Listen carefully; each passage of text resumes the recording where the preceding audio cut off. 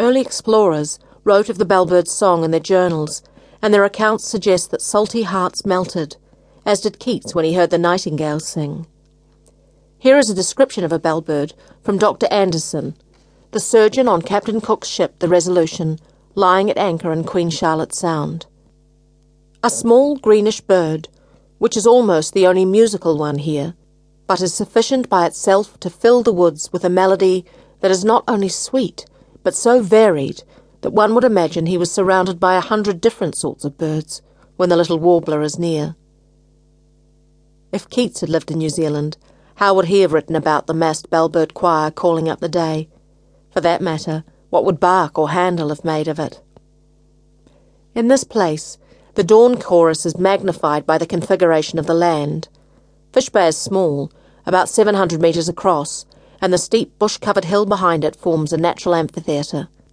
For that half hour at dawn, the air shivers with electrifying sound, but to a lesser degree, there is song here all day. Bird life is abundant. Bellbirds, tui, pipits, robins, yellowheads, fern creepers, finches and sparrows. In autumn the wax-eyes invade the garden and orchard, and I've reached for a ripe fig, only to have a wax-eye fly out of a fruit pecked to a hollow cage. As autumn moves into winter, the fantails follow us, picking up insects disturbed by our movements. Spring brings the courtship rituals, the cries of paradise ducks and weka nesting in secret places, and the antics of tuis tumbling out of trees. On the beach, the oyster-catchers, shags and grey herons work in pairs with much fluttering and squawking, while terns flutter over the water like scraps of paper, and gannets drop with folded wings on herring. We walk cautiously past the holes in the clay bank above the high tide mark, for kingfishers are nesting there, and they're paranoid about trespass. A kamikaze kingfisher exploding from a bank in a shrieking flash of blue and yellow demands respect. In all seasons the bay is green. 3 spring-fed streams tumble through dense shade to the lower slopes, where waters are slowed by mats of cress, marsh buttercup and flax roots, before flowing out to the stony beach, making channels that shift with floods. The land is now reclaiming its forest, after being cleared and then farmed for nearly 80 years. It was bought in 1885 by James McMahon, who built a small house on a high plateau at the western side of the bay.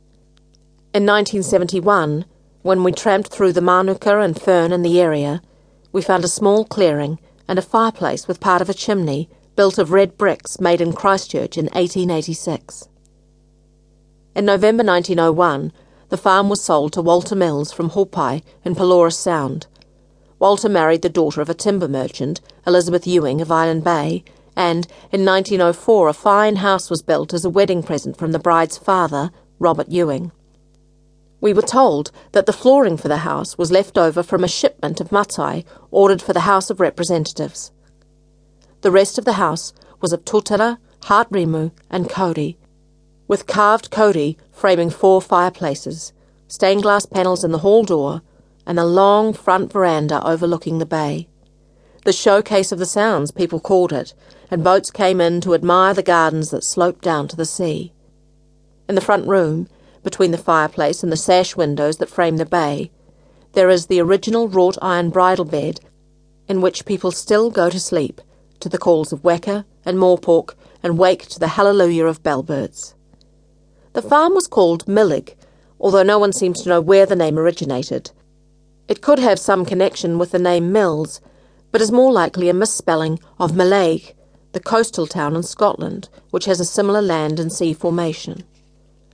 Mr. and Mrs. Mills and their 2 children moved to Blenheim in 1916, and W.P. Henderson bought the farm. His son Austin lived there for many years and built a small cottage for his son Ron. Although 3 generations of Hendersons worked the land, it was never productive. Scrub claimed the steeper slopes, flocks dwindled, and the house aged without maintenance. Millig is hard yakka, local people used to say. In 1963, Jim Ross of Lower Hutt bought the property as a hobby farm and holiday house, and that is how we first came to know Fish Bay. Like many love affairs, it began on a moonlit night. My husband, Malcolm Mason, and I, my 4 children, Sharon,